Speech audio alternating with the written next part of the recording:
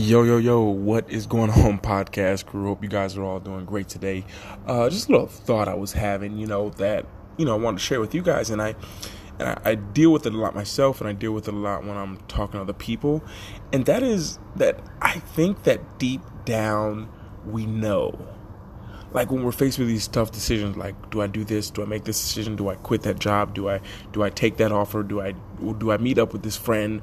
We kind of all know deep down, and I think that inner voice is something we need to listen to.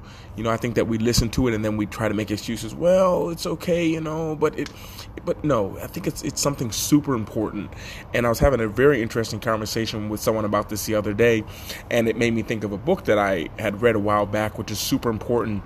And that book is called The Flinch. I actually think you can download it for free. Very, very, very good book. I think it's only about a 30 or 45 minute read from what I remember when I read it a couple years ago. And it just talks about how that first instinct, that first feeling that you feel like I should go to the gym, but we got it right on the first one. We know we should. And then we spend the rest of our time convincing us why we shouldn't. We know we should start that project, but we feel like we need to convince ourselves, like, no, but I can always start. No, like the flinch is going with that first action. It's also in a book, Malcolm Gladwell's book, Blink, which is pretty good, but pretty lengthy read compared to the flinch. But I think it's something that we need to really listen to, and instead of making excuses to why we can't, like, I should go to the gym, but I have to. We should just act on that initial gut feeling.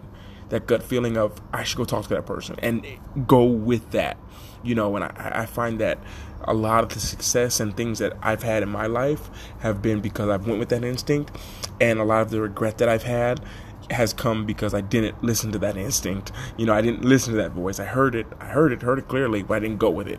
Even today, I was going to meet with some people, and,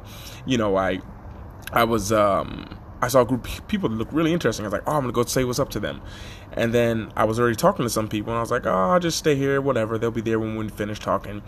And I missed out. That opportunity gone. That opportunity passed, just like that. And it's why I think that sometimes it's just listen to that gut feeling, going with that initial thought, because usually it's the right one. Most of the time, this is what Malcolm Gladwell's book, Blink, he talked about. Is usually that first instinct is always right.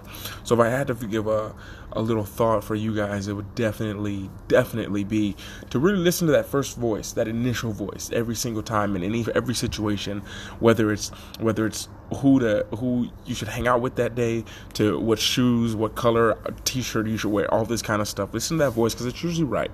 And just wanted to leave you on that note. Hope it helps one of you guys out there. And this is Luke from Luke Life Charms, over and out.